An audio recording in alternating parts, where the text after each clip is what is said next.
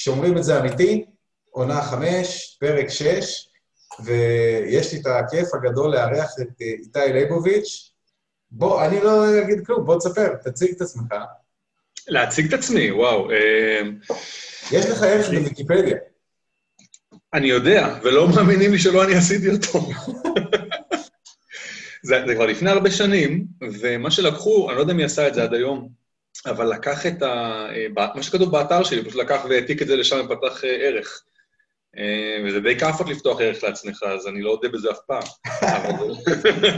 לא, זה באמת לא אני, אבל כן, מישהו פתח לי ערך בוויקיפדיה. זה פותח פה. מה זה? אני רק אגיד שאם מישהו משלושת או ארבעת המאזינים, כאילו רוצה לפתוח ערך לשומרים את זה אמיתי, אז תרגישו חופשי. אנחנו לא נתקן שקרים. כן. תראה, להציג את עצמי, זה תמיד היה, כשאני התחלתי לאמן, בעצם פתחתי את האקדמיה שלי ב-2010, וישר ישבתי, אני כזה קצת tech savvy, אני מבין קצת, אתה יודע, באינטרנט ובכלל טכנולוגיה. והייתה לי משימה ראשונה, להיות איתי לייבוביץ' ראשון בגוגל, כשמחפשים, אתה יודע. עכשיו, למה זה היה חשוב להיות איתי לייבוביץ' הראשון? כי מי שהיה ראשון בזמנו, זה אנס פדופיל. אוי ואבוי. כן, אז אתה יודע. אצל מי אתה מתאמן אצלי? איתי לייבוביץ', let's google it. בטוח שאתה... בטוח שאתה הטעם שלו? לא יודע, מאז כאילו, יש כאילו כל הלויד ארווינג וכל מיני כאלה, אז זה כאילו יכול להיות, אתה יודע, כזה בסדר, עוד אחד. כן, לא, מה זה עוד אחד? הראשון. אני עוד מ-2004 או 2005, או מתי שזה לא היה. כן, אז לקח לי זמן, אז עכשיו שאני מציג את עצמי, זה קצת פחות קשה מפעם. פעם הייתי צריך להגיד, אם אתם מחפשים בגוגל, אז תרדו לתוצאה 4, 5, 6. היום זה כבר יותר קל. והיום איך אני אציג את עצמי, אבא לשניים, כמו שדיברנו קודם. הבעלים, המאמן הראשי, תרצי לקרוא לזה של האקדמיה לג'יוג'יצו, אקדמיה ישראל לג'יוג'יצו. עכשיו אני קולט ברקע שזה הפוך. כתוב הפוך. לא, אני רואה את זה נכון, כי... וואלה, אז אצלי כנראה הילד שלי הפך לי את המסך, כן. זהו, אני גרתי בתל אביב כמה שנים, עכשיו עברתי לאבן יהודה, ואני לא ממש חוויתי את לאמן, להחזיק אקדמיה בתל אביב שאתה גר באבן יהודה, כי שני דברים מעניינים, היסטורית, 3 דברים קרו ב-15 למרץ, יוליוס קיסר נרצח, ואז גנבתי לו את הרם ונולדתי בתאריך הזה, ואז קורונה, סגר, 15 למרץ, אז כאילו מצד אחד התאריך שלי לנצח ייזכר, מצד שני לא כתאריך לידה שלי. אז מהיום הולדת שאני די פה באבן יהודה, לא מאמן, פחות, אתה יודע, פה ושם, אבל כמו שאתה יודע, הכל סגור. אקדמיה לא פעילה. וזהו, אני כבר לא מאמן ראשי באקדמיה בשנה האחרונה. אני סתם אבא בחופשת לידה באבן יהודה. טוב, כן, רגע, אבל מתי התחלת להתאמן? במה? בג'יוג'יצו, או בכלל, או... התחלתי להתאמן בכלל ב-1990, בתור ילד. ובג'יוג'יצו ברזילאי התחלתי להתאמן ב-2007, אחרי כמה שנים בג'יוג'יצו יפני בחול. נכון, רגע, כתוב, למדת בחול, נכון? כן. עשיתי תואר ראשון בחול, וזה אגב, אין לי הרבה חרטות בחיים, כי אני לא מאמין בלהתחרט, כי כל דבר שעשית מוביל אותך לדברים הבאים. אז אם היית מתחרט, אתה יודע משהו אחד, לך תדע על מה עוד היית מוותר.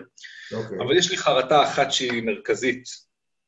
אני טסתי ללונדון ב-2003, לפני שנרשמתי לאוניברסיטה, כבר חיפשתי שיש שם בחוגי ספורט שלהם ג'יוג'יצו. כי ראיתי את UFC 4, אם אני לא טועה, בערוץ הספורט. אבל אתה יודע, זה כמו לאכול סוג ממתק ספציפי מאוד, כשאף פעם לא אכלת ממתקים, או אכלת תמיד ממתקים של פלדמן, ופתאום אכלת מגנום. אתה לא יודע איזה מגנום זה היה, אתה רק יודע, הגלידה השמנת הזו, הטעימה. אז אותו דבר, ככה חיפשתי ג'יוג'יצו. חיפשתי שיהיה כתוב ג'יוג'יצו. ואז הגעתי לאוניברסיטה ההיא, ובאמת היה להם ג'יוג'יצו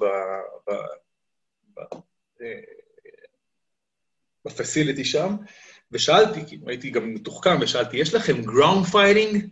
אז אמרו לי, כן, בטח, אנחנו הכי טובים בלונדון. וואלה, איזה יופי. ואז בעצם 3 שנים עשיתי ז'יז'יטסו יפני. איפשהו ב-2004 כבר התחילו לדבר איתי על ברזילאי, זאת אומרת, האוזן שלי יותר זיהתה את הניואנסים. ולנו היה לנו באמת ליגת קרבות קרקע, זה היה כאילו הנוואזה בעצם, החלק של הקרקע של הז'וז'יטסו היפני. ז'וז'יטסו, יש לומר. אז באמת עשינו שם קרבות קרקע, ונורא התלהבתי שניצחתי, והייתה גם ליגה באמת של נבחרת האוניברסיטאות, ולקחנו מקום ראשון פעם אחת, ומקום שני פעם אחת. ואז מישהו אמר לי שיש ז'וז'יטסו ברזילאי, אבל זה היה בקצה השני של לונדון, ואני באופי שלי קצת עצלן. אמרתי כאילו, למה ללכת לשם? שאני עושה פה את מה שאני עושה, וזה אחלה. ואני חזרתי לארץ ב-2006. תחשוב, ב-2006, כל השחורות הראשונות, ב-2006 היו סגולות, אולי חומות, ולמדו בהתכתבות.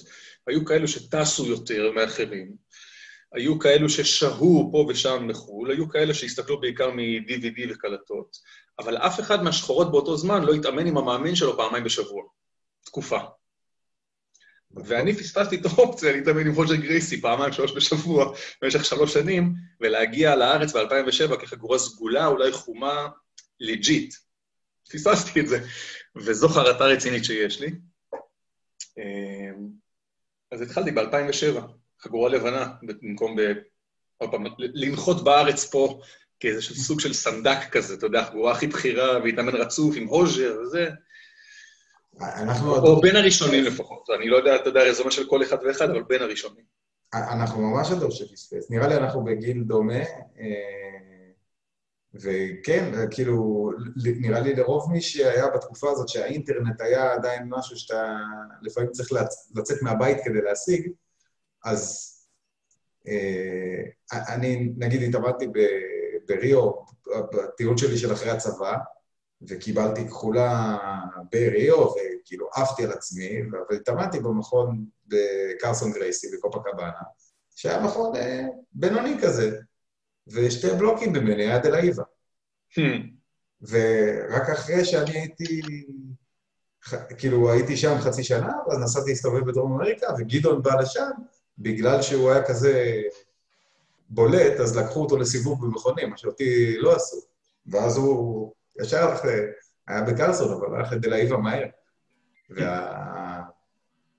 כאילו, יש לי חרטה מקבילה, כי ראיתי אנשים עם מגיעים האלה, ולא הלכתי לבדוק מה זה. אם הייתי יותר סקרן וזה... זה העניין בחרטה. זה לא אוף, למה לא עשיתי. זה אשכרה יכלתי לעשות, ובחרתי שלא לעשות. לגמרי. חרטה אקטיבית, זה לא, אם הייתי הולך למקום אחר, לא אם הייתי הולך. ידעתי, באיזשהו שלב ידעתי, הייתה אופציה, ופשוט בחרתי לא.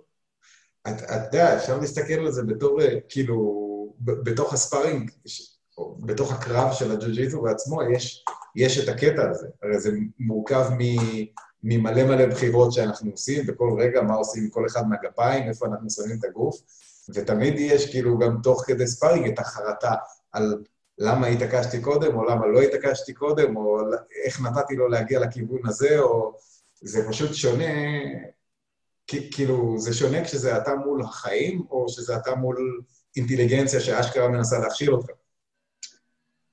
כן, אבל אתה יודע, זה יותר מזה, כי פה זה באמת קורה עשרות פעמים באימון, ופה זה קורה לך פעם בכמה שנים, אתה עושה איזו החלטה גדולה שאתה קצת אולי מתחרט עליה. אז התחרטתי, אז לקחת לי את היד, אוקיי, סבבה, בואו נראה אם תצליח לעשות את זה עוד פעם, או אני אחשוב על זה משהו אחר. עכשיו, ברגע בחיים האמיתיים, פספסת.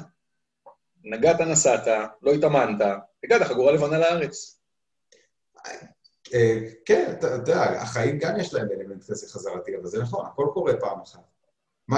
מה שאני אוהב בספארינג זה שהסביבה היא כזאת שמאפשרת ללמוד, היא יחסית בטוח, זה כאילו יותר מנגיד גוף תאילנדי או... תשמע, אני אגיד לך, אנחנו בטוח נגיע לזה מתישהו, ואני ממש ממש אזהר, ממש, כי אנשים ממש מתעקשים להיעלב, אוקיי?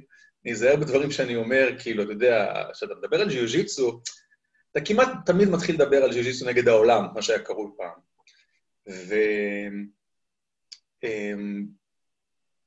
בכל ענפי המגע, המלא, ג'יוג'יטסו לצורך העניין, אגרוף תאילנדי, היאבקות, סומו, סמבו, לוטה ליברה, כל אלו אתה מקבל הכוונות ואינדיקטורים אמיתיים להצלחת, לא הצלחת. איך הוא עשה לי את זה, איך הוא לא עשה לי את זה, איך אני יכול למנוע מזה לקרות עוד פעם. אלו דברים שאתה ממש, אלו יכולות, כישורים שאתה מפתח על בסיס ניסוי וטעייה רפטטיביים, שוב ושוב ושוב ושוב ושוב ושוב ושוב ושוב. ומה שבמקומות אחרים, אני לא אדבר אף פעם, זאת אומרת, אני כבר לא אדבר על שיטות, אלא על עקרונות, במקום שבו אין עיקרון של חיווי מול יריב מתנגד. עצימות מלאה זה עניין סובייקטיב, אבל בעצימות ומול יריב מתנגד, זה מה שחשוב. אז אתה לא מפתח תובנות ולא יכולות, ויכול להיות שאתה בתחום שאין את זה, ויש לך יכולות, אבל זה יותר אני מייחס ליכולות אישיות, ואם היית עושה גם טניס, כנראה שהיית מסוכן עם הכדור. התחלתי את כל זה, ואני לא זוכר מה אמרת, שגרם לי להתחיל ברנט הזה. לא, אז אני רוצה להתייחס למה שאתה אומר, אני גם אגיד את מה שאמרתי, אני דיברתי על זה שאפילו יחסית לשיטות אחרות עם פידבק, שזה מה שהזכרת עכשיו, עם פידבק אמיתי ובריל טיים, כזה של יריב שמתנגד, אפילו מבין השיטות האלה, כאילו, אני לא איזה מומחה גדול, אבל יצא לי לתרום כמו, אני חושב שזה עניין של דור, הרבה אנשים בדור שלנו הסתובבו בכל מיני מקומות לפני שהם מצאו את הדבר הראשי שהם עושים, והספארינג של הג'ו-ג'יטסו הוא כזה סלחני, שגם בן אדם, אתה אומר שאתה קצת עצלן, אז אני אגיד שאני סופר עצלן, וגם בן אדם שהוא לא כזה חכם, הוא יקלוט בסוף. כי זה עוד פעם ועוד פעם ועוד פעם, ואתה לא נפצע, אתה מגיע לטף, ואז אתה יכול להתחיל מחדש, וזה כל כך יפה שזה בילד אין בתוך השיטה, זה לא תלוי במדריך ולא תלוי במתאמן, רק צריך להיות שם וזה קורה, והכמות הפידבק שנחשפים אליה בג'ו-ג'יטסו ברזילאי היא יותר מכל שיטה אחרת שאני מכיר. עכשיו, בדיוק נגעת בנקודה. למה למשל ההתפתחות הטכנולוגית היא כל כך מהירה, והרפואית not as much? למה? כי בהתפתחות הטכנולוגית, מה קורה בכישלון? קרסה לך התוכנה? אתה צריך לעשות ורסיה נוספת ונוספת ונוספת. אין מחיר לכישלון. ברפואה, אם אתה תרופה לא נכונה, חיסון לא נכון, הניתוח לא נכון, הרג את הבן אדם. ככל שאין לשגיאה שלך מחיר על אמת, אתה יכול לשגות, ואם תשגה, תלמד. כן, נכון, בטח. אז אם עכשיו אני לא זזתי טוב ושברת לי את ארובת העין עם איזה מרפק, אתה יודע, עקומת הלימוד שלי אולי לא לבוא לאימון הבא. נכון, נכון. בזמן טפ, טפ, טפ, טפ, ואתה הולך הביתה מחוייך, אולי זה פנס קטן, סימן כי קרה משהו, אבל לא כי מישהו ניסה לתת לך את האגרוף הזה שעכשיו אתה לא יכול לעבוד כי העין שלך סגורה. אז בגלל שהכל סלחני יותר, אז יש לך את היכולת ללמוד. כן, ראינו את זה אפילו לא יודע אם אתה מכיר את ACT, אלה עם הכלי נשק מגומי. כשהביאו, למדריך קוראים אלכס זלזניאק נראה לי, ובקיצר עשו בית ספר בישראל של לחימה בנשק קר, אבל הביאו ספארים, שעשו כלי נשק מגומי, טובים כאלה, שהם מציאותיים מאוד להחזיק אותם, ופתאום אתה רואה שאנשים הם ממש ממש טובים בזה, לא בכאילו טובים בזה, ולא בקטות באוויר טובים בזה, אלא פשוט טובים בכאילו לדקור מישהו אחר שלא רוצה שידקרו אותו. זה הכל, באמת זה הכל, אתה זוכר בפורום תפוז, שם התחילו ההלבויות הגדולות הראשונות, ואחר כך זה המשיך לפייסבוק. אני אבוא ויגיד, לארגנות לחימה X היא לא טובה, אוקיי? ואז יראו לי את הענק שמצליח. אז אמרתי, אוקיי, הוא ענק שהצליח, תראו לי עוד 100 כאלו, תראו לי עוד 1,000 כאלו, תראו לי פלגות סטטיסטית של כמות אנשים שמתאמנים ומגיעים ליכולת. ואז יגידו לך, אבל אצלנו עושים ספארינג. אם אצלכם עושים ספארינג, אז גם השיטה הכי גרועה בעולם תהיה טובה. צד שני, גם אם תהיה ג'ו-ג'יטסו ברזילאי, וגם אם תלך לאגרוף, וגם אם תלך לג'ודו, וגם אם תלך להיאבקות, וגם אם תלך לגוף תאילנדי, ולא יהיה ספארינג, אתה לא שווה כלום. עכשיו, כשאני מדבר על שיטות, אני מדבר על אלמנטים שמרכיבים שיטות. אני לא מכיר גוף תאילנדי בלי ספארינג. אני לא מכיר ז'יז'יצו בלי ספארינג. אני מכיר דברים אחרים בלי ספארינג. והדבר ההוא, שנגיד ב-99.9% מהמקרים אין שם ספארינג, המועדון היחיד שכן יעשה ספארינג ייראה אחרת לגמרי מכל היתר. כן, דיברו על זה בהקשר של אייקידו, שכשרואים את הטומית, לא, אני דווקא, איפה כן עושים, לא איפה לא עושים. יש סגנון אייקידו אחד עם תחרויות, טומיצ'י, ואז כאילו רואים שזה משנה את כל התנועה. לא עושים את התנועות, עושים משהו שנראה כמו כזה ג'ודו, כי ככה מפילים אנשים. סטיקי הנדס למשל, זה לא משהו שמחזיק במכות אמיתיות, כי אף אחד לא עומד בטווח הזה ומנסה להזיז את הידיים. עכשיו, אם אתה תעשה סטיקי הנדס ותגיד פול קונטקט, מהר מאוד זה לא ייראה כמו סטיקי הנדס, זה ייראה כמו קיקבוקס. סוג של. כן, אם אנחנו לוקחים שם קוד קיקבוקס בתור הסכם בין שני אנשים שמותר לתת אגרופים בביתות וזהו. אז כן. כל... בגלל זה נתתי ספציפית סטיקי הנדס. להגיע לזה. נתתי ספציפית סטיקי הנדס, כי עומדים וזה אחד מול השני ואין שם קרקע. אז אמרתי, פה, שמע,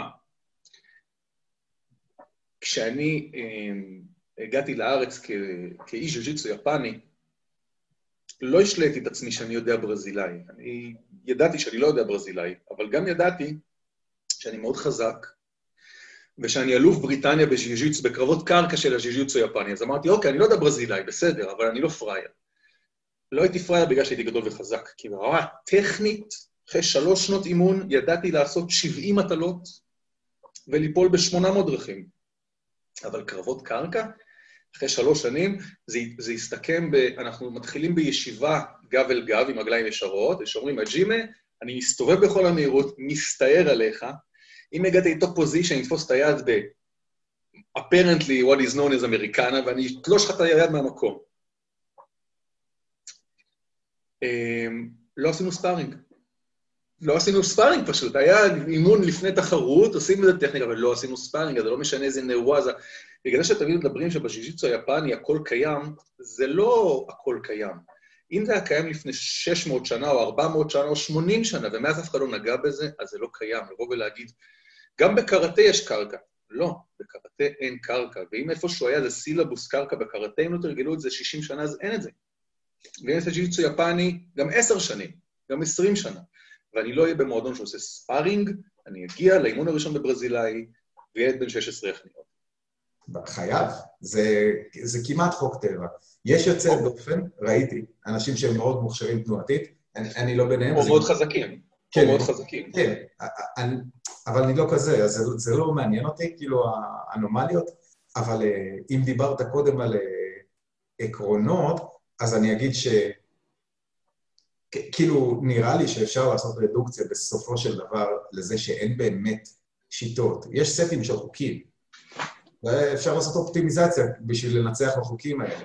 אני, כאילו מוזר לי שאנשים עדיין מתייחסים לשיטה בתור דבר, כשיש תחרויות MMA, ואז רואים כאילו הכל זה בסוף דרך להגיע, זה איזשהו תמהיל של אימונים, שבן אדם צריך להגיע כדי לנצח מישהו אחר בסט חוקים מסוים.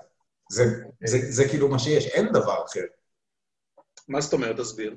אני מתכוון שנגיד ההפרדה, אפילו בין, לא יודע, קיקבוקס אמריקאי ומויטאי, זה נהיה בעולם של היום שאין באמת סודות, וכל אחד יכול לראות מה אנשים אחרים עושים, זה רק סמנטי. כי מה שמעניין בסוף זה החוקים של הזירה. אם מותר מרפקים, אסור מרפקים. מותר, כי החוקים של הזירה זה מה שעושה את השיטה של הספארינג או של הקרב התחרותי, לא משנה. זה בעצם השיטה. או לפחות זה קודם כל, יש מקומות, כל ענפי האין מגע, שאין חוקים, נכון? זו שיטה. זו שיטה שמתמחה בהערכת הגידים כדי שתוכל לסובב צלחות חרס מעל אוקיי, בטייקוונדו לא עושים את זה. אז אם אתה מסתכל על הכל דרך פריזמה של MMA, בן אדם לא צריך להתאמן מגיל 8 ולהיות חגורה שחורה בג'ודו, ולא, הוא צריך להתאמן, כמו שכדורסלן מתאמן על כדורסל, על לכדרר, על למסור, על זה. אחר כך הוא מגיע, אם ניקח את ה-NBA, אני אגב לא אוהד ספורט בכלל, אני אוהב לראות NBA, ואוהב לראות, הכוונה היא, משחק פנטסי בסקטבול כדי לראות את הסטטיסטיקה, וצופה אשכרה במשחק, בעונה אולי ובפלייאוף. MMA אני רואה, תחרות ג'יו-ג'יטסו אני לא רואה, ספורט בכלל לא מעניין אותי לצפייה, אוקיי? עכשיו,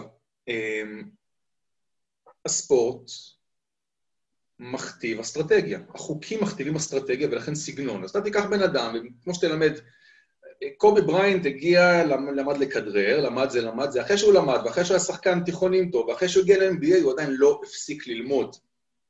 ולא הפסיק ללמוד את זה, אז קובי בריינט הוא חגורה שחורה בכדורסל. אבל הרבה שחקני כדורסל הם לא חגורה שחורה בכדורסל. הם למדו לכדרר, הם למדו למסור, הם גדולים, הם קואורדינטיביים, הם אתלטים, והם משחקים את המשחק. הוא קולע 4 נקודות למשחק, הוא לוקח 2 ריבאונדים למשחק, רובם לא חגורות שחורות, רובם, ביחס לעצמם, סתם ביחס אליהם גרנד מאסטרים, כן? זה בתוך עולם התוכן שלהם, בתוך הקבוצה שלהם של שחקני NBA. עכשיו, תיקח את עולם התוכן, את האנשים של אומנויות לחימה, שנייה, איבדתי כמחשבה. ואם אתה מסתכל על MMA, אז באמת, בוא תלמד מה שאתה צריך כדי להיות שחקן כדורסל. תלמד לכדרר, תלמד למסור, תלמד זה. יהיו לך בעיטות וירטואוזיות, יהיה לך קרקע טוב, אבל תלמד מה שצריך. אחרים מגיעים מתוך, אני חגורה שחורה בכדורסל, ואני הולך ל-NBA עכשיו. מפתחים יכולות כל החיים. אני הגעתי מהג'יו-ג'יטסו לצורך, מהקראטה אומנם, היפנית, אבל ה-MMA שלי הגיע מהג'יו-ג'יטסו, וראינו לפני 10 שנים בערך ילדים שכבר התחילו להתאמן ב-MMA כשהם היו קטנים. במרכאות ב-MMA, אני לא אוהב את זה, אבל לא משנה. להתאמן ב-MMA, ובעצם הם מרכזו את תשומת הלב של האימון שלהם לסט חוקים ספציפי, כמו שאמרת, שזה זירת MMA. הרוב המוחלט לא עושים את זה. הרוב המוחלט לא מכוונים ל-MMA, גם בתוך ג'יו-ג'יטסו. הרוב המוחלט לא מסתכלים דרך פריזמה תחרותית וחוקים באסטרטגיה של קרב, ולכן לנצח יהיו שיטות. כי הוא הולך לעשות אייקידו, הוא הולך לעשות קונג פו, הוא הולך לעשות טייקוונדו, הוא הולך לעשות קרב מגע, הוא הולך לעשות ארניס. כשאתה תגיד להם MMA, אני אגיד לך מה הקשר, זה בכלל לא הפרספקטיבה שלי. ואתה יכול לחלוטין להחליף בין ארניס לבין קלי, לא יודע, יש כאילו אני מניח שיש הבדלים בשיטות, בדיוק כמו קיקבוקס ואיגרוף תאילנדי. אני למשל לא רוצה לשבור את הפרצוף, אז אני לא אעשה תאילנדי, כי אני לא רוצה מרפקים. זה יכתיב את כל הסגנון שלי. המרחק, הקלינצ'ים, ולכן גם תתפתח שיטה נפרדת, אם אנחנו הולכים כאילו בהפוך על הפוך, עם ספורט עם חוקים יפתח שיטות, או שיטות שהתאחדו לענף ספורט. כן, כאילו, זה נשמע לי הגיוני, הדרך הזאת לתאר את זה. רק מה שאני בא להגיד זה בגלל שאנחנו מדברים על משהו שימושי,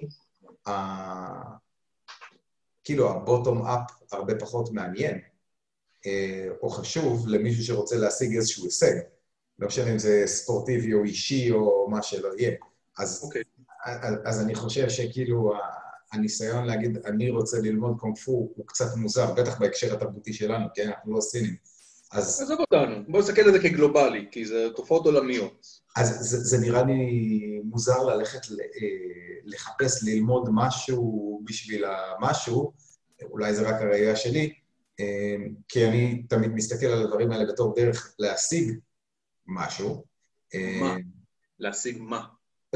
לעצמי זה, אתה יודע, עניין ושלוות נפש, כאילו בגדול. אני אוהב לעשות ג'ו-ג'יטסו, כי דיברנו לפני הפרק הזה קצת בוואטסאפ, ואני רוצה תכף לשאול אותך גם על מה שכתבת לי, אבל אני גם לא בן אדם ספורטיבי, לא מתעניין בספורט תחרותי לצפייה, אפילו ג'ו-ג'יטסו, כאילו, קשה לי לראות יותר מדי, אני אוהב לראות היילייטס, או אם יש משהו מאוד מעניין, אבל אני פשוט מאוד אוהב לבוא ולשחק. אבל בוא ניגע בעניין הנוסף שיש עם זה, כאילו, כתבת לי שהמיקוד שלך הוא בהגנה עצמית, וממש רציתי לשמוע מה יש לך להגיד על זה, ואיך זה מתקשר אצלך דווקא לג'ו-ג'יטסו, אז שוט. תשמעו, זה מאוד מאוד רחב, אתה צריך לתת עוד 2-3 פוינטרים לכוון אותי, כי... בוא נתחיל דיברתי, קצת צחקתי על זה עם רוני בפרק הקודם שדיברנו, כן, שמעתי, על הסגר, כן. דיברתי על זה עם ניר חזן פעמיים, הוא היה בפודקאסט, וחוץ לזה הוא חבר שאנחנו מדברים על הדברים האלה. בעיניי, כאילו, הגנה עצמית זה משהו שהוא בכלל מצב חוקי, ובטח בשנה הזאת של הקורונה, שהמפגשים הספונטניים בין אנשים, יש כל כך מעט מהם, שנראה לי שהסיכוי שיהיה מפגש... גם כל רוני אמר משהו נכון, אולי מעט, אבל אנשים עצבניים. כן, נכון, נכון. ועם קריצה לא מצחיקה, אתה יודע מה קורה כשאנשים אלימים או אינפיוז או חוסר סבלנות, תקועים בבית הרבה מאוד זמן, ואנחנו רואים אלימות בתוך המשפחה שעולה, אנחנו רואים, אתה יודע, מקרה רצח, אנחנו לא נדבר עכשיו, אתה יודע, כדור בראש, עזוב, אנחנו לא שם, לא שם. קשה מההיבט הזה. כן. וגם, אתה יודע, אתה מסתכל באמת על השנה הזו, אבל אתה מתאמן כבר הרבה מאוד שנים, נכון? כן, כן. גם אני. אתה יודע. אני מתאמן כבר 30 שנה, all in all, כן? 31 אפילו כבר. אז אם המטרה שלי הייתה, נגיד, כושר, אני רוצה להתאמן בשביל כושר, בסדר? ועכשיו יש לי כל מיני פציעות שמונעות ממני להיות בכושר, זה לא אומר שאני לא אתאמן, כדי להשיג כושר. אז יש לנו שנה של פחות חיכוך עם אנשים, אז אולי פחות מקרה אלימות, אבל בן אדם שהגיע לאומנויות לחימה, וזה הרוב המוחלט, לדעתי, כן? זה אנשים אני מדבר על כל מנעד הגילאים. זה אנשים שרוצים להגן על עצמם. אני לא אומר שבשביל זה הם נשארים, אני לא אומר שבהם אומר אומנות לחימה, אני הולך ללמוד קראטה, אני הולך ללמוד זה, ענפי ספורט דווקא פחות, זאת אומרת, ג'ודו פחות. אנחנו מדברים על זה. אבל אתה יודע, כל הסרטים שגדלנו עליהם, זה ילד כאפות שחוטף מכות והולך ללמוד כדי להגן על עצמו. אני עברתי פה באבן יהודה, אז השכן שלנו, כי השכנים, יש להם ילד, והילד החמוד הזה בא לדבר, סתם דיברנו, ואז הוא אומר שהוא בדיוק רואה עכשיו קוברה קאי. ושהוא גם רוצה להתאמן בקראטה אצל מאסטר. עכשיו, לא חקרתי לעומק, אבל ברור לי למה. כאילו, אומנות לחימה, אם אנחנו נסתכל על הפן האקזוטי שלה, או על הפן התכלסי שלה, זה לחימה. ואנשים תופסים את זה עדיין יותר כלחימה, עם כל המיתוסים והשטויות מסביב, מאשר ספורט. תגיד להם, ספורט ממך, ג'ודו זה ספורט. יגידו, ג'ודו זה ספורט. ענפי הספורט הלחימה, הם לא יקראו לזה אומנות לחימה. אולי קראטה כן, אבל אגרוף תאילנד, אני זוכר בפורום תפוז, זה היה דיונים, האם אגרוף זה אומנות לחימה. וגם עם השנה אנחנו לא נפגשים הרבה עם אנשים אחרים, וזה לא אומר שאני באתי מלכתחילה כדי ללמוד להגן על עצמי, ומצאתי עוד שלל דברים, ותמיד כיף לי אישית, באופן אישי, כן, תרגל הגנה עצמית. אז גם עם השנה, אנשים שעשו הגנה עצמית נדפקו, הם נדפקו עם כל יתר האנשים, גם מי שלא עושה הגנה עצמית כי הכל סגור. לא, בסדר, אנשים, אתה יודע, אנשים אין להם כסף לאוכל, כאילו, חלק הזה... לא, אני יכול להגיד שהנה, במצב הזה, כל אנשי הספורט נדפקו, כי סגרו להם את כל מהספורט, אז בוא נחזור להגנה עצמית, כי אי אפשר לעשות המון לחיים של הספורט. אז תגיד, איך אתה רואה בכלל את הצורך של אנשים, נגיד מערביים, מעמד בינוני, באימון גופני להגנה עצמית? כאילו, לאיזה מקרים זה נראה לך עונה? מה התסריטים כאילו שנראים לך רלוונטיים, מעניינים, חשובים? תראה, אנחנו מתחילים בתוקף עם 2 מצ'טות, ממשיכים אתה יודע, אני אומר, כל דבר, אתה רואה אותי עוצר כל הזמן, כי אני כבר, אתה יודע, אני נזהר לא ליפול בלשוני, אנשים יעלבו. לא, אין לנו מאזינים בכלל, אף אחד לא... אמא שלי שמעה 3-4 פרקים והפסיקה, זה... הבנתי. אוקיי. תרגיש חופשי בקיצור. אוקיי. מה אתה חושב? אם אני אומר לך, תקשיב, היום יש לי אימון הגנה עצמית, מה היית חושב יש באימון הזה? מה אני חושב, מה אני רוצה, מה נראה לי... לא, מה אני אגיד לך, תשמע, נמרוד, בוא, אני עושה אימון יום הגנה עצמית, בוא, תגיע. לקראת מה אתה חושב שאתה הולך? כי שנינו בסך הכל מגיעים מעולם הג'יוג'יצו, כן? אז כמה שונים האימונים שלנו יכולים להיות? מה אתה חושב לעצמך? לא יודע, אני חושב כאילו בעיניי פוקוס של הגנה עצמית מתקיפה פלילית, הוא בעיקר בסוגים שונים של דיסקלציה. עזוב את זה. אני אגיד לך למה אני עוצר אותך. כי כשמדברים בפורומים על הגנה עצמית, כולם מדברים, עוד פעם אני נופל, אנשים מדברים על זה שהגנה עצמית זה קטע משפטי, והגנה עצמית זה קטע פסיכולוגי ותודעתי, ואני מרצרו כל. אתה צודק ואתה צודק ואתה צודק ואתה צודק, ובמבחן התוצאה עכשיו כל הדברים האלה כשלו ואחרי זה צריך מכות. מה אתם עושים? אתה יודע איך מכות? אתה יודע לעשות את ההגנה הזו? אתה יודע להתמודד עם זה? אז אני מודה, אני אדבר איתך, אני אסביר לך, זה המון שפת גוף, זה המון דברים כאלה, בשורה תחתונה אני רוצה לתת לך כלי, when the shit hit the fan, שתדע להגיב. איזה שיט? זה לא אומר שתחפש מכות, זה אומר שאתה תדבר, ואתה תתנצל, ואתה תלך אחורה, שים ידיים פתוחות, תשדר כנות, אל תחפש את המכות, אבל בניגוד להוא, שתולה את כל השיטה שלו על אלו, אם הבחור איתך לא תשתף פעולה, וירצה לריב איתך, אז תדע מה לעשות. אז רגע, אבל צעד אחד אחורה, כאילו, נראה לי יש לך דברים מעניינים טכנית להגיד על מה אפשר לעשות, שאני בטח לא מכיר, אבל לפני זה, איזה סיטואציות נראות לך חשובות להתכונן אליהן בכלל? מונדיין, יומיומי. אני אגיד לך מה, אני אפילו קצת צמצמתי, לא, טוב, קורונה, אי אפשר להגיד קצת, כי שנה לא התאמנו, אבל קצת צמצמתי, נגיד הגנות נגד סכין ואקדח. אני לא אומר שאני לא עושה את זה, אני לא אומר שאני לא מאמין בזה. אני רק אומר שעשיתי פעם סמינר במועדון קרב מגע, ואמרו לי, מה אם בן אדם עליך במאונט עם סכין על הגרון? אז אני אומר להם, מה הוא רוצה? הוא רוצה את הכסף, אז אני נותן לו את הכסף. לא, אבל מה תעשה? מה זאת אומרת? הוא יושב עליי במאונט עם סכין לגרון, אני אתן לו את הכסף. אבל זה יותר מעיד על מי ששואל את השאלה מאשר על מי שצריך לענות את התשובה. אז בוא אני אגיד לך משהו, אני עניתי את זה. ואז אני אמרתי, זה מה שהוא רוצה את הכסף, אני נותן לו את הכסף. הפנים שלהם ככה, מסתכלו אחד על השני. הם לא היו מרוצים מהתשובה שלי. מה זאת אומרת? אין לך פתרון לזה. יש פתרון, אני תפוס את העיני, אעשה הופה, אבל אני מסתכן נורא בסכין, אני אתן לו את הכסף וזהו. הוא אומר לי, ואם הוא רוצה להרוג אותך? אמרתי, רגע, שנייה.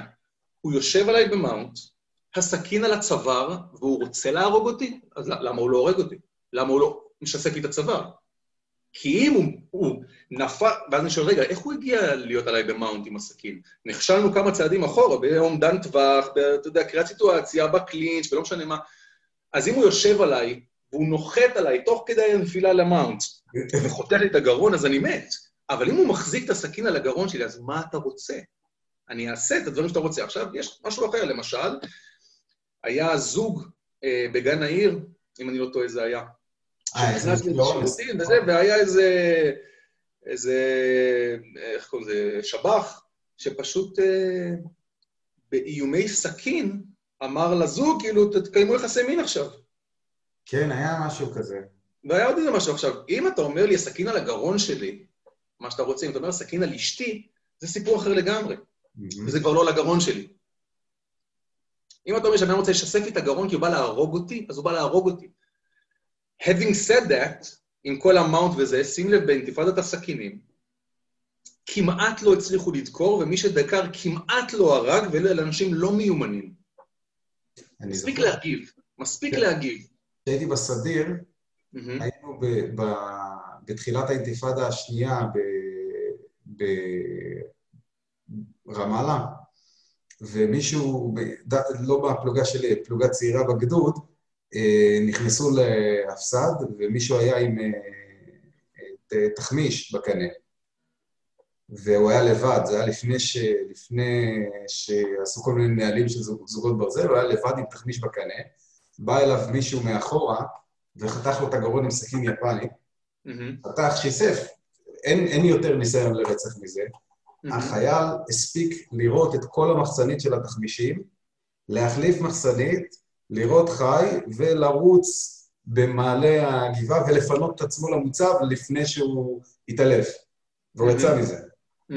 אז כאילו נראה לי, אתה יודע, הסכין על הצוואר זה לא...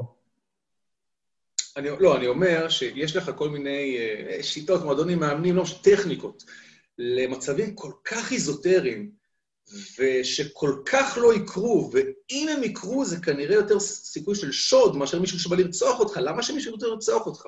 נכון. איפה אתה גר ואיפה אתה חי, באיזה מקום בעולם. עכשיו, אני לא אומר עוד פעם, עשיתי איזשהו מחנה אימונים לפני שנתיים, ועשינו המון הגנות סכין. יום אחר כך הייתה תקיפה, ובדיוק תקפו בדרך שאמרתי, תשמעו, אני לא יודע, אז תקיפה לא אופיינית, אבל בוא נעבוד עליה. ובדיוק בא איזה בחור וניסה לדקור ככה מהצד את החייל. אז אני אומר, צריך להתאים את הטכניקות גם למטרה שלך, וגם ליכולת שלך להשתפר. זאת אומרת, אם אני רוצה שאתה תעבוד נגד סכין ביד ריקה, ברמה של אינסטינקט, זה צריך להיות שווה ערך לכמות האימונים שהתאמנת על ארמבר, או על סוויפ, או על גיליוטין, או על טריינגל. אתה צריך לעבוד את זה שוב ושוב ושוב ושוב ושוב ושוב. אז אם החלטת שאתה מועדון שעושה הגנה נגד סכין, אז תדע שאין לך זמן לדברים אחרים. אם אתה רוצה להיות טוב בזה, ממש טוב בזה ברמה של אינסטינקט. תחשוב כמה שנים אתה מתאמן, עד שמישהו חדש עכשיו רוצה לעבור לך את הגארד, ומשאיר את היד שנייה יותר מדי בין הרגליים שלך. מה האינסטינקט שלך? ארמבר. כי אתה עושה את זה כבר כל כך הרבה שנים. אז אני אומר, המעטתי קצת, לא העלמתי את זה לגמרי, כי אלו כן טכניקות שאני מאמין בהן, אני כן מאמין שאנחנו לא נדרשים להם, אתה יודע, רובנו המוחלט, ומי שכן, לפחות בסיטואציה, ותכף אספר לך הסיטואציה, לא צריך לעשות את זה, אלא באמת תן את הכסף, תירגע, תרגיע את הדברים ותלך משם. אז אם אני שם את הדברים האלו בצד, עם מה אנחנו נשארים? עם דברים של יום-יום. בן אדם שנצמד אליך, ראש לראש, היימייקר, סאקר פאנץ', הדלוק, בעמידה, נפלתם על הרצפה. מתי פעם אחרונה תרגלת יציאה מהדלוק? למה? קודם כל, הכל, כמו שאמרת, זה מינימום שנה, לא תרגלתי שנה כלום. לא, אבל תחשוב כאילו... אני אגיד לך, עזוב, אני אגיד לך, לא תרגלת. למה לא? כי חוץ מחגורות לבנות, מי יתפוס אותך ככה? זה לא יעיל בז'יוז'יצו. תפס למישהו הדלוק, הוא יתפוס לך גב, תכף, עוד כמה שניות. אבל זו התפיסה הכי נפוצה לאנשים שלא יודעים ללכת מכות. אוקיי.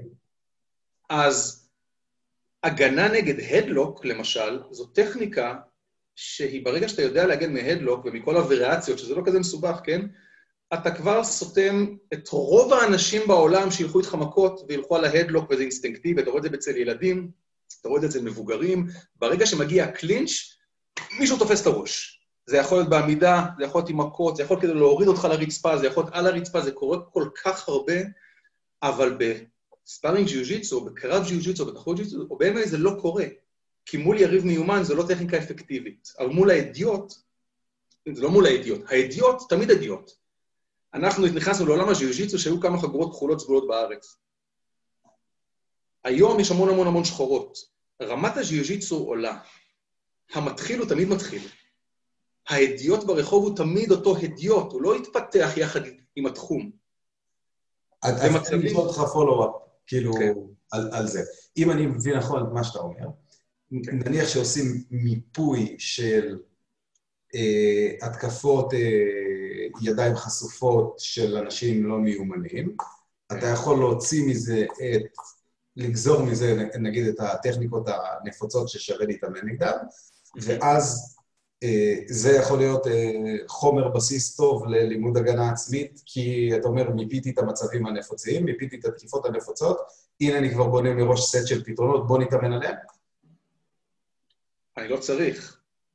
הליו גרייסי עשה את זה קודם, הכל מוכן.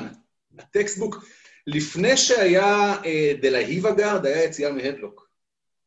אוקיי. אז אני, אתה יודע, שהתחלתי להתאמן, בגרייסיום הייתה ישראל, שאתה יודע שלוחה של גרייסיום הייתה, אז מההתחלה ינקתי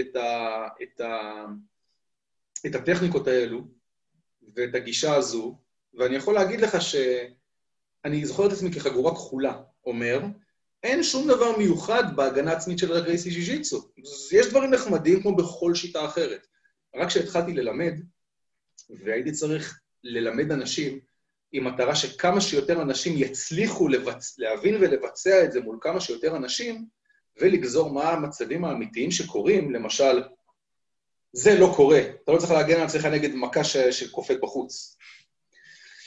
וכשאתה דוקר מישהו דוקר אותך עם סכין, ואתה מתחיל לעשות את כל טק, הוא לא עומד שם עם הסכין בחוץ. אז ברגע שהתחלתי ללמד, ושמתי בצד את הדברים האיזוטריים ולא הגיוניים, וראיתי מה אנשים שהם לא שוקלים כמוני 93, בסדר? התלמידה שלי שוקלת 57 קילו, מה היא יכולה לעשות, אם אני לא יכולה לעשות? לאט לאט, רק בחגורה סגולה, התחלתי להבין את הבאמת גאונות של ההגנה העצמית של הגרייסי ג'יוג'יצו, שזה באמת על מצבים, זה אותו ג'יוג'יצו כמעט שאתה מכיר, אוקיי? זה אותו ג'יוג'יצו, רק עם דברים שלא אי ג'יוג'יצו מול אי ג'יוג'יצו, לא יציאה מטריינגל, אלא יציאה מהדוק שמישהו נותן לך אגרופים לראש. ספארינג אצלנו מאוד מאוד נפוץ שהוא לווה במכות. זה לא צריך להיות מכות רצח, אבל אם מישהו, אני בגארד של מישהו, והוא לא עושה כלום, אתה תתחיל לשמוע על הצלעות שלו. אוי, נראיתי את התינוק. מכות על הצלעות, היום היה לי בחור באימון פרטי, הוא נח, אני בגארד שלו, והוא נח, תפסתי לו את הראש, והתחלתי, לנער לו את הראש, רק כדי שלא יהיה נוח מדי, אני לא אומר תמיד, זה לא סתם לא תמיד, כי נוח לנו, הג'יוג'יצו שלנו, הרי זה כמו יוגה, זה כמו מדיטציה, זה כמו פילאטיס, זה גם להזיז את הגוף וגם את המים, לא צריך להיות תמיד במהות של מישהו תוקף אותך, מישהו תוקף אותך. אבל כן, תדע שאם עכשיו שינינו, ואומר לך, נמרוד, עכשיו עם מכות, ואני נותן מכות, אתה מגיב כמו שאתה צריך להגיב. אתה חוסם, אתה נסגר, אתה מלפף, אתה מתחיל לתת מכות עם הכיף שלך לאחורי הגב שלו, אתה מפריד, אתה נותן לו מכות פטיש, ורק כדי לפתוח אופציות. רק כדי לפתוח אופציות, לסיים את הקרב כמו שאתה רוצה לסיים אותו. ובאמת, אתה יודע, חבר ילדות שלי, הגיע אליי להתאמן אצלי 5 אימונים. 5. חודש או חודשיים אחר כך, זה סיפור הזוי לחלוטין, אני פרסמתי אותו פעם ואני יכול לשלוח לך אותו אחר כך, מישהו קבע לפגוש אותו בבורסה ברמת גן באמצע הלילה. והוא הלך, וזה באמת בן אדם, אני אומר לך מכל לראיין אותו לכתבה על להקות רוק כבד. יש לו להקת רוק כבד, והוא... אמרו לו, בוא, אנחנו רוצים לראיין. זה בן באמת הכי חמוד שאני מכיר, כל החיים שלי, הבן הכי טוב שאני מכיר, הכי עדיף, אתה יודע. והוא הולך, ופתאום ניגש מולו בחור עם כובע גרב, ושופך לו כוס עם חומצה כלשהי לפרצוף. הולי שיט. עכשיו, זה כנראה איזה מצב צבירה קצת אחר, זה לא בדיוק כמו זה לא נשפך כמו שהוא רצה, זה קצת פגע בו, ומיד אני לא זוכר, אני לא זוכר את המקרה, אם הוא גם קיבל אגרוף עם אגרופן מיד אחר כך, או רק החומצה, אבל מה שהחבר שלי מתאר זה ככה, לא ראיתי כלום, ואז פתאום קראתי שהוא עומד נורא גבוה, like he wants to bang, אתה יודע, כי לתת מכות. אז מיד, כי פשוט מה שעשינו באימון, שיניתי מישור, נכנסתי לדאבל אג טייק-דאון, עליתי למאונט. כשעליתי למאונט הוא פגע בי עם אגרופן פה, בצד של הפנים. אז שמתי לו את היד על הרצפה, שמתי את השוק על הבייספ שלו, שלא יוכל להשתמש ביד הזו, הורדתי לו את המסכת גרב, סליחה, חנקתי אותו, ואז שהוא קצת נרגע, הורדתי לו את המסכת גרב, וראיתי מי זה, וכל הסיפור שמסביב לזה. אבל אתה שואל איזה מצבים, אז זה מצב קיצון לחלוטין, לחלוטין. זה נורא מוזר. מה זה? זה נורא מוזר, דבר ראשון. כאילו... זה סיפור מוזר, זה בן אדם שקיבל עכשיו שנה ומשהו בכלא, הבחור הזה, אחרי 3 שנים. אבל לריב על חנייה זה לא כזה מוזר. לא, זה לא מוזר. אוקיי?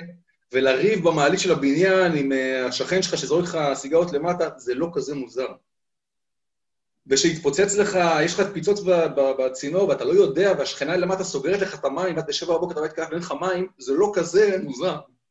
כן, זה לא ילך לך מכות, האחרון. זה לא ילך מכות, אבל שאתה יורד ואתה מתחיל להגיד למה סגרת לי את המים, ואז בעלה יוצא, זה מהר מאוד, האסקלציות מאוד מאוד מהירות לא כל דבר זה חיים ולמוות, אבל יהיה פה עימות כלשהו, ומישהו יוצא פה עם פנס, או עם אף שבור, או עם שן שבורה, אתה יודע מה? או שלא. כי אתה תשתלט, אתה תשמור על הטווח, אתה תשמור על הקלינץ', אתה תעשה לו התקלה קטנה, אתה תגיע אליו למאונט, אתה תפרוס ידיים, אתה תרגיע אותו.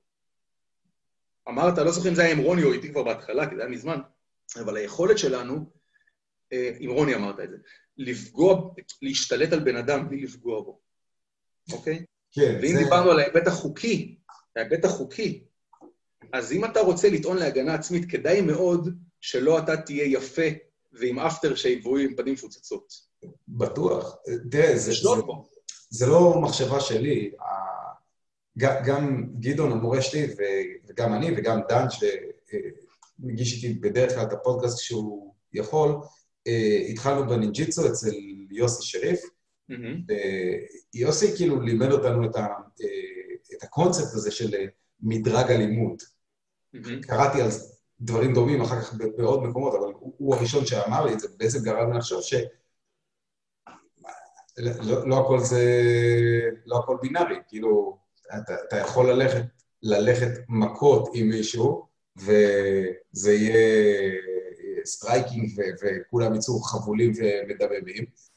מה שיפה בג'ו-ג'יטסו, שיש טכניקות עם דירוג אלימות נמוך. אני קורא לזה ווליום. זה על השיטה שלו, אז כאילו, על נינג'יטסו, על אקבן, שאתה יכול לבחור טכניקות שהן לא כל כך פוגעניות, וסתם, לא יודע, אנחנו רואים את זה בצבא, בדיוק מה שאמרתי קודם, אמצעים לפיזור הפגנות ונשק על הרג אחר. מאוד פשוט, אני פשוט קורא לזה ווליום. position before submission, אוקיי? או ברחוב, position before mutilation. תשיג עמדה שולטת, עכשיו יש לך ווליום, אתה יכול להחזיק את הבן אדם, אתה יכול להגיד לו, אחי, תירגע, תירגע, תירגע. זה יכול לחבל, או מישהו בא לתקור אותך, ואז תעלה את הווליום ל-100, ותגמור את הסיפור. אבל בין ל-100 ל-0 יש כל כך הרבה מנעד כזה גדול, שבדרך כלל לשלוט בבן אדם שומר את זה על ה-0. כי אתה יודע מה זה בחור שמגיע פעם לאימון ראשון ומתפוצץ ואז שופך מנות, וזה מה שקורה בחוץ, בטח שבן אדם לא בא בקטע של אני באימון, אלא האדרנלין והאדרנלין דאמפ והכל, אתה תוך 10, 15, 20, 30 שניות, דקה, מה שצריך, להשתלט על הבן אדם בלי לפגוע בו. אני הטלתי תלמיד, ותוך כדי שהטלתי אותו, שמתי לו את היד מתחת לראש, כדי שלא יפגע במזרון, חזק. אז זהו, זה אפילו ההבדל בין חניקה לבין נוקאוט. בטח. זה בדיוק זה, כי אתה יכול... בטח, אני עדיף, בי.ג'יי פן אמר את זה. אני מעדיף להירדם ולהתעורר בלי לדעת מה קרה, ולא להתעורר עם זעזוע מוח בלי שתי שיניים, ברור. זה הרבה יותר רומני, אני מעביר אימונים לאיזושהי יחידה מיוחדת, ואני חושב, אתם פוחדים בצבא מלהרדים, זה הרבה יותר רומני מלתת לו קט בראש. לגמרי. זה יעיל גם. טוב, זה יוצא מצחיק.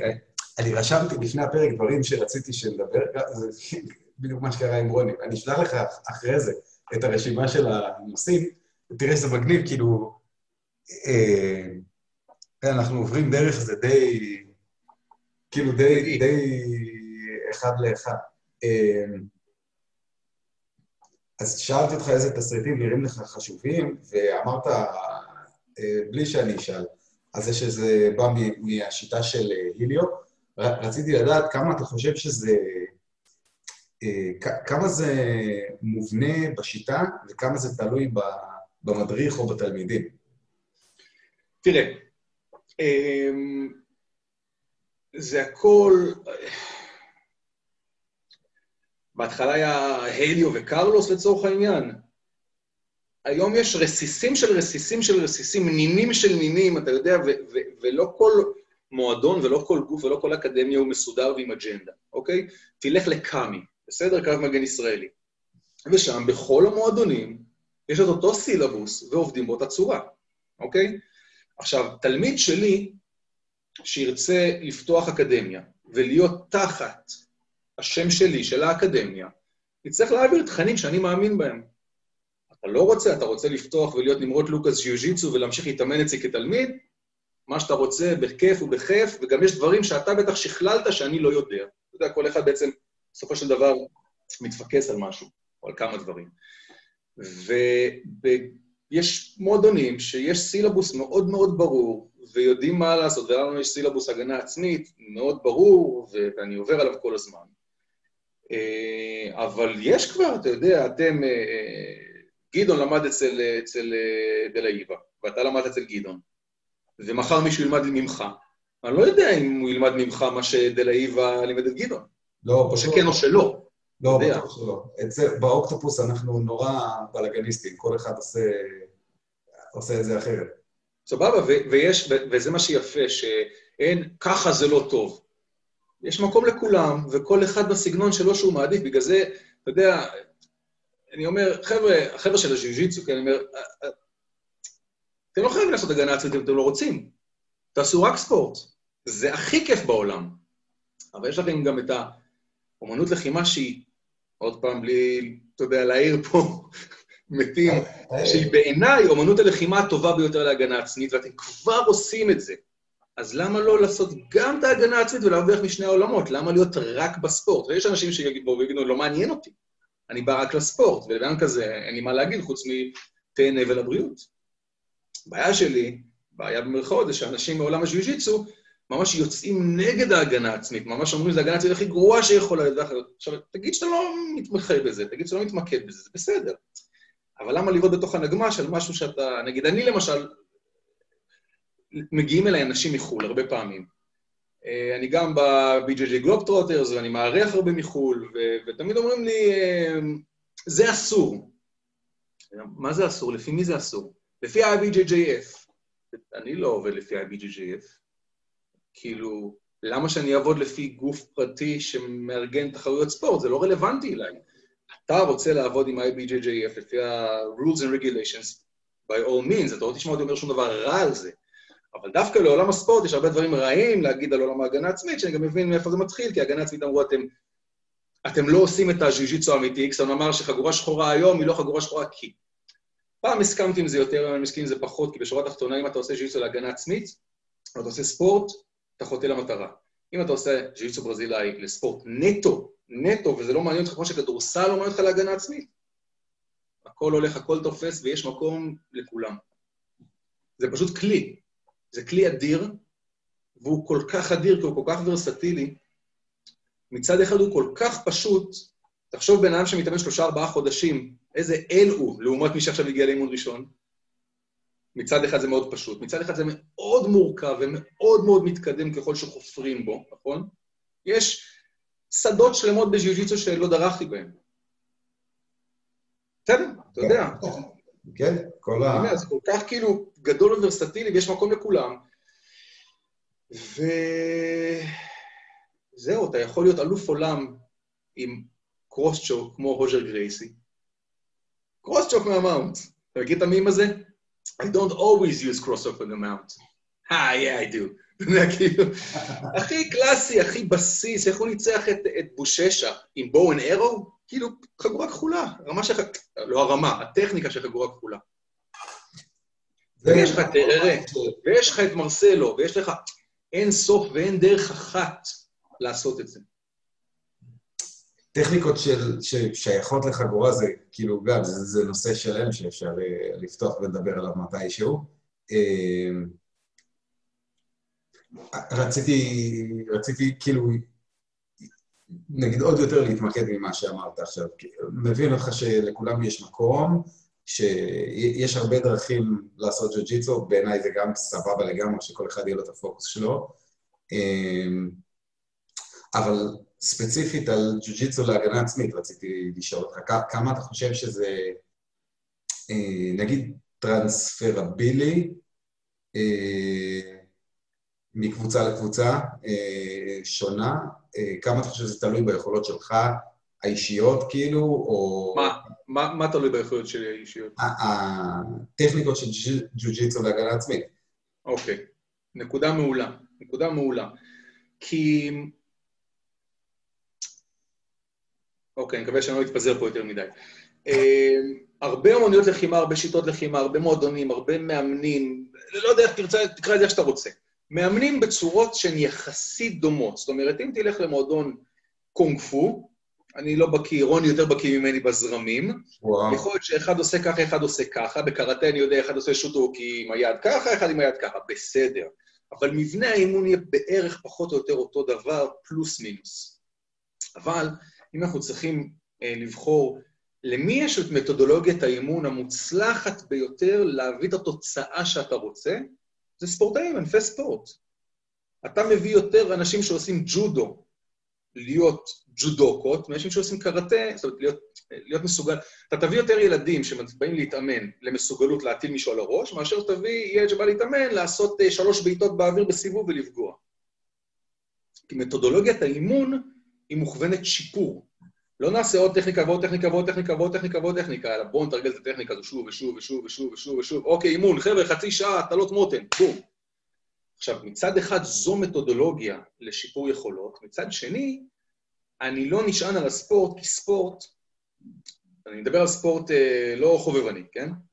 ספורט כמעט by definition, או זה, אתה יודע, זה חתול ועכבר, תודה עכבר, ביצה ותרנגולת, זה מיועד לספורטאים.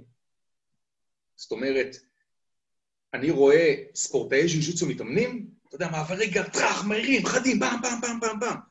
זה מעולה. אני לא אלמד את זה, או לפחות, אני אלמד אולי את הספורטאים שלי, את המתחרים שלי, אבל אני לא אלמד את זה לכולם, כי זה בנוי על כוח מתפרץ ועל חדות תנועה. בעיניי, טכניקת גרייסי ז'יוז'יצו, אתה יודע אם אנחנו נחליט בין הגרייסי לברזיליאן, טכניקה של גרייסי ז'יוז'יצו, במיוחד טכניקות של הגנה עצמית, חייבות להיות ברות ביצוע לכולם. אם זה נשען על יכולת פיזית, זה לא חלק מהגרייסי ז'יוז'יצו. גם אם המשולש הוא אותו משולש, אם אתה אומר, בום, אתה קופץ למשולש, אז זה לא גרייסי ז'יוז'יצו. כי רוב האנשים לא יכולים להתפוצץ. רוב האנשים לא יכולים לעשות שינוי זווית מהיר. זה צריך לבוא משליטה, מקונטרול. שים את המשקל, הוא דוחף, תעביר את הראש, אופ, עברת את הגארד. אז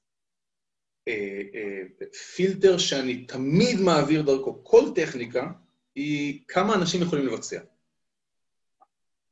זה מבחינתי הפילטר היחיד שאני מלמד לפחות, בקבוצת המתחילים, אתה יודע, קבוצת המתקדמים פעם הייתה כחולות סגולות, היום זה כבר סגולות חומות, תכף זה יהיה שחורות, אז אנחנו מתקדמים עם הזמן הרי, אבל אני אכניס את התנועה החדה, את מעבר הגרד החד, את ההתפוצצות, את האקספלוסיביות, את החדות, לספורטאים.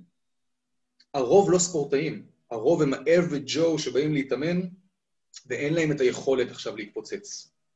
אז כל טכניקה של הגנה עצמית שאני אלמד, היא טכניקה שאני מאמין, שגם ילדה בת 15 יכולה לבצע על גבר של 90 קילו. אני לא אומר, אגב, אני מסביר לחבר'ה שלי, זה לא מייטריקס, זה לא סצנה האחרונה במייטריקס אחד שהוא ככה עם היד מנפנף את הבעיטות של אייג'נט סמית. זה לא יהיה קל, זה יהיה קשה, תקבל את המכה, תקבל שפשוף, תצא קצת חבול, אבל בלי זה היית חוטף מכות רצח, או חס וחלילה, אתה יודע, נאנסת, או דברים, אתה יודע, מהסוג הזה. זה לא קסם. זה קסם כי הסיכוי שלך לצאת עם ידך העליונה גובר משמעותית, אבל זה לא טאי צ'י. תזיז את היד, פעם, לא. אז אם אני אחבר את זה למה שאמרת יותר מוקדם, מתוך המיפוי, מה קרה? הוא קם? התינוק מתחיל לפקוד, אני דוחף המוצץ. Been there, done that, got the t-shirt. כן. אז מה שאני שואל בעצם, אם כאילו מתוך מיפוי של המצבים הסבירים שיכולים לקרות, אתה גוזר את הטכניקות שאנשים סבירים יכולים לעשות, וזה בעצם הסילבוס שהוא שלך, או שזה הסילבוס של השיטה? זה הסילבוס שלי. כשאני הייתי תחת גרייסיום הייתה, אז עוד פעם, לא עשיתי אף פעם שאני לא מאמין בו, כן? אבל כשכבר לא הוכתב לי שום דבר מלמעלה, והייתי צריך להיות my own man, הייתי צריך להחליט, אז אמרתי, אוקיי, הגנה נגד החזקת כתפיים מאחורה, כל כך יותר פשוט, זה פשוט לייצר טווח ולא להתחיל to engage. אבל דברים באמת שאני רואה כיומיומיים, כמו שמירת טווח, קלינץ', הדלוקים, היימייקרים, דברים טיפשים, אתה יודע, נגיחות, דברים מהסוג הזה. אלו דברים שאני מאוד מאמין בהם. ואתה עושה את זה. ואז כשאתה עושה ז'יוז'יצו מתקדם, אתה חגורה סגולה, את חגורה סגולה, ואת שוקלת 55 קילו, ואת כבר לא מתעסקת עם הדברים האלה, כי את מתגלגלת עם השחורות, עם החומות, עם הזה, ואז מגיע הבחור הוא חגורה לבנה, עוד לא חגורה לבנה לאימון ניסיון. ומה שהוא עושה, הוא עובר איתך באיזי, ואת חונקת אותו, הוא מתעצבן, הוא מעלה הילוך, ואת חונקת אותו שוב, והוא עכשיו נהיה אגרסיבי. לא כי הוא רע, כי הוא פשוט גם מובך, גם האגו שעוד קיים שם בצורה יותר שונה מאיך שהוא קיים אחר כך. ואת תמצאי את עצמך בהדלוק חזק. סביר, זה קורה די הרבה. ואתה צריך לראות את הבעת הפנים, בדרך כלל היא נורא אדומה, והשערות ככה, אבל העיניים זרוחות, הוא תפס אותי חזק, הוא מעך לי את הראש, ורק סגרתי את הסנטר, תפסתי את הבייסט מאחורה, התחלתי להחליק, דחפתי, חנקתי אותו. ג'וי, אתה יודע, כאילו, כי אתה תתקל בזה, אם כל בן אדם חדש שיגיע לך למזרן, עזוב ברחוב, כל בן אדם חדש שיגיע לך למזרן ויהיה גדול וחזק ממך, במיוחד אם אתה טוב ממנו, יהיה אגרסיבי מאוד איתך. ויהיה אגרסיבי בצורה טיפשה או טיפשית. הוא יתפוס אותך בכל הכוח, הוא ימעך אותך בכל הכוח, ואתה תחזור לטכניקה ההיא, שאתה צריך להחביא את הראש, ולתפוס ולשרוד ולנשום. כן, לך פה עכשיו ראברגרד, גם היום זה מתרסק עליך כמו סלע מצוק. אני קונה את זה, אני קונה את מה שאתה אומר. אתה יודע,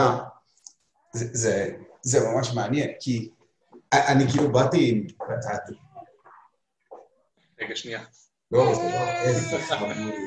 איזה חמוד. הוא בדרך כלל לא בוכה. אני מאוד.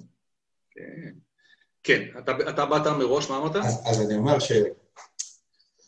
כאילו, לא יודע אם שמעת עוד פרקים שעשינו, אבל אני כאילו די דעתן בקשר לאימונים, ויש הרבה דברים שנקרא לזה ההתפכחות הגדולה, שבין, נגיד, ה-90s ל-2000 ו... אמרת התפכחות? כאילו כהתפכחות? כן. מגניב, אהבתי, לא אהבתי, כי אני חושב שזה נכון מה שאתה אומר.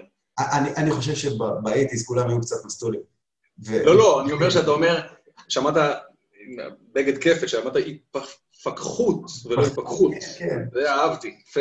אז כאילו, אבל נראה לי שהרבה אנשים מהדור שלנו הרגישו את המעבר הזה מבולשיט לדברים שאשכרה בודקים אותם. אז אני גם דיברתי על זה קצת עם רוני, אני כאילו הייתי מאוד מאוד ציני, ואחר כך פשוט המציאות הראתה לי שכאילו הרבה דברים שחשבתי, עכשיו אני יודע, עכשיו אני מבין, הם שטויות. שמעתי את זה, ואני שואל אותך שאלה. הבחור ההוא שאמרת לי, שאמרת לרוני, סליחה, שעשה רק קאטות, אבל היה פייטר, תן לי את המאפיינים הפיזיים שלו. לא, הוא לא היה בן אדם, הוא לא בן אדם גדול. לא צריך להיות גדול, הוא מוכשר תנועתית? כן, כן. אוקיי. הוא קשוח? לא יודע. הוא פשוט מאוד מאוד חד. הוא רני, הוא שם לב מה קורה. מצוין, מצוין. קאטות לא עושות את זה.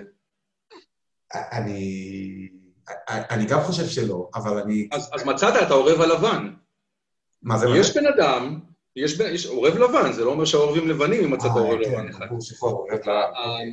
אתה תמצא עכשיו, תבוא מישהו, אתם דיברתם על אייקידו, אז אני חוזר רגע לאייקידו. אתה תמצא עכשיו מישהו שתגיד לי, בונה, הוא רוצח. הוא רוצח. מצוין. מה עם התלמידים שלו? אני מסכים איתך גם עם זה, וזו דוגמה מצחיקה, כי הכרתי גם כזה, ואפילו הלכתי לאימון לניסיון באייקידו עם בחור שכאילו עשה רק אייקידו, והוא היה רוצח. כן. הוא היה רוצח גם אם הוא היה עושה בלט כנראה. אז זה נכון, זה נכון. אני רק אומר שכאילו, נגיד הציניות המאוד חזקה שהייתה לי בגילי ה-20, אתה יודע, עכשיו ב-40 וזה כאילו הכל הרבה יותר כאב, אבל רציתי לדבר איתך, כאילו רציתי שנעשה את הפרק הזה, וממש עניין אותי לשאול אותך את השאלות, כי באמת היו דברים שאמרתי, איך זה מסתדר לו? איך זה מסתדר לך? ג'יצו והגנה עצמית, ואני כאילו, ווואלה, האמת, אחרי מה שאמרת, אז זה יותר מסתדר לי. אתה יכול להסתכל באינסטגרם שלי, כן? ואתה תראה הרבה ספארינגים שאנחנו עושים עם מכות, וזה לא ספארינגים של סטרייקר, שנותן לך קומבינציה של ג'אב קרוס הוק. לא, זה בן אדם רגע, שנייה, לא נצליח. רגע, תן לי דקה, הפסקה. זה אדיר. רציתי להראות לך, תוכל לראות רגע סרטון של מה שאני מדבר, שאנחנו בעצם הגנה עצמית, אז תעבוד קצת שהבחור זורק מכות כמו טמבל, לא כמו MMA, ג'אב, קרוש, תנועת ראש, לא, מסתער עליך עם אגרופים. בואו נעשה כזה כמו like the kids today, אני בלייב אגיד מה אני רואה בסרטון. אז יש פה שני אנשים, נשים לינק לסרטון בשורנוט של הפרק, מישהו נותן אגרוף כזה לא מקצועי, הוא כזה היימייקר מלמעלה, ומישהו נכנס מתחתיו ועושה הטלת מוטם. כן. עכשיו תראה את המכות שהם נותנים. כן, נותנים ברכיות תוך כדי... כן, כן. עכשיו זה קיים בסילבוס של הז'יז'יצו משנות ה-50, זה לא משהו חדש. נכון, ואני חושב שכמו שאמרת קודם, כאילו ספורטאים נוטים לזלזל בזה, כי אומרים, אף אחד שפוי לא יתקוף אותי ככה בתחרות, וזה נכון, וזה נכון, אבל זה לא אומר שאף אחד לא יתקוף אותי ככה. אז זה כאילו... סביר יותר שמישהו יתקוף אותך ככה, מאשר קומבינציות של ג'ב קרוס הוק. זה נכון, זה נכון. וזו נקודה מעניינת שלא לא חשבתי לכיוון הזה אף פעם, מעניין אותי מה דן קלרמן יחשוב על זה, בטח יעשה איתו פרק בקרוב, ואז אולי נרפרנס לכאן. שכנעת אותי, כאילו באמת, זה דברים שלא חשבתי עליהם קודם, שזה רווח גם אישי לי וגם אני מקווה שלחלק מהמאזינים. שלחתי לך אגב עוד לינק, תסתכל גם עליו, כי זה גם ייתן לך אפילו קצת מושג על, אתה יודע, יותר קצת בוויזואליות של מה שאני מדבר עליו. אוקיי. אז יש פה מישהו כזה על חצי גיל, ומישהו מתקיף אותו עם תפות אגרוף. זה הכי מעניין. אוקיי, יש פה מישהי, דקת גזרה, עומדת על קיר, ומישהו חובט בה עד שהיא מורידה אותו. כן, זו מרגריטה שלנו. מעניין. אני נזכר עכשיו שהיה איזו תקופה שגידול ואני חשבנו על זה, שעוד כשעשינו נינג'יצו וגם ג'יצו במקביל, שזה יהיה מעניין לעשות תסריטים, לעשות כאלה תסריטים של תוקף שמנסה לעשות כל מיני דברים של תוקף, ולפתח ולראות איזה הגנות מעניינות אפשר לעשות. שנים לא חשבתי על הדברים האלה. אני כל כך כן, עוד פעם, אז אני יודע, כי פשוט אני זוכר, תשמע, אני ורוני חברים טובים, דווקא יחסית לאחרונה, לא מפעם, כאילו, אתה יודע, 3 שנים, והוא יודע בדיוק מה אני חושב, ויום אחד אנחנו נשבים אצלו במרפסת, ואנחנו מדברים, ואז הוא אומר לי, אבל מה זה הגנה עצמית? ואני מסתכל עליו בעיניים פעורות, ואני בשוק, כי אני אומר, מה זאת אומרת? אנחנו מדברים על זה כל הזמן, איך אתה כאילו שואל אותי מה זה הגנה עצמית? אתה אמור לדעת בדיוק מה אני מתכוון. ואז גידי, בפעם המיליארד שלו, אנשים לא יודעים בדיוק למה אתה מתכוון. רוני אמר לי, מה זאת אומרת? תן לי טכניקה למשל של הגנה עצמית. אז נתתי, הדלוק. מתי פעם תרגלת הדלוק? אני לא תרגל הדלוק, זה טיפשי. נכון, זה טיפשי. אף אישו שצריך לתפוס אותך בהדלוק. אבל כל אחד אחר כן. וזה באמת המשפט שאנחנו אומרים, או המילה שאנחנו אומרים, שגורמת לאנשים להגיד, וואלה, לא חשבתי על זה, לא כאילו... אין ספק שהמסר שלך עבר, זה נקודה טובה, אני אמשיך לחשוב על זה, נבשל את זה קצת, אולי ניפגש שוב ונדבר על זה, אולי מתישהו גם לא יהיה סגר ולא יהיה קורונה ויהיה אפשר להתאמן, ואז גם נוכל להיפגש פיזית ולדבר על זה כאילו באמת. איתי לייבוביץ', בעלים, יזם ומוביל של האקדמיה לג'יוג'יטסו. תודה רבה, זה היה ממש מעניין. בכיף. אני אסתכל כמו שאנחנו מסיימים כל פרק, מי שהקשיב עד כאן, בעיה שלו, ותשמרו את זה אמיתי. Keep it real.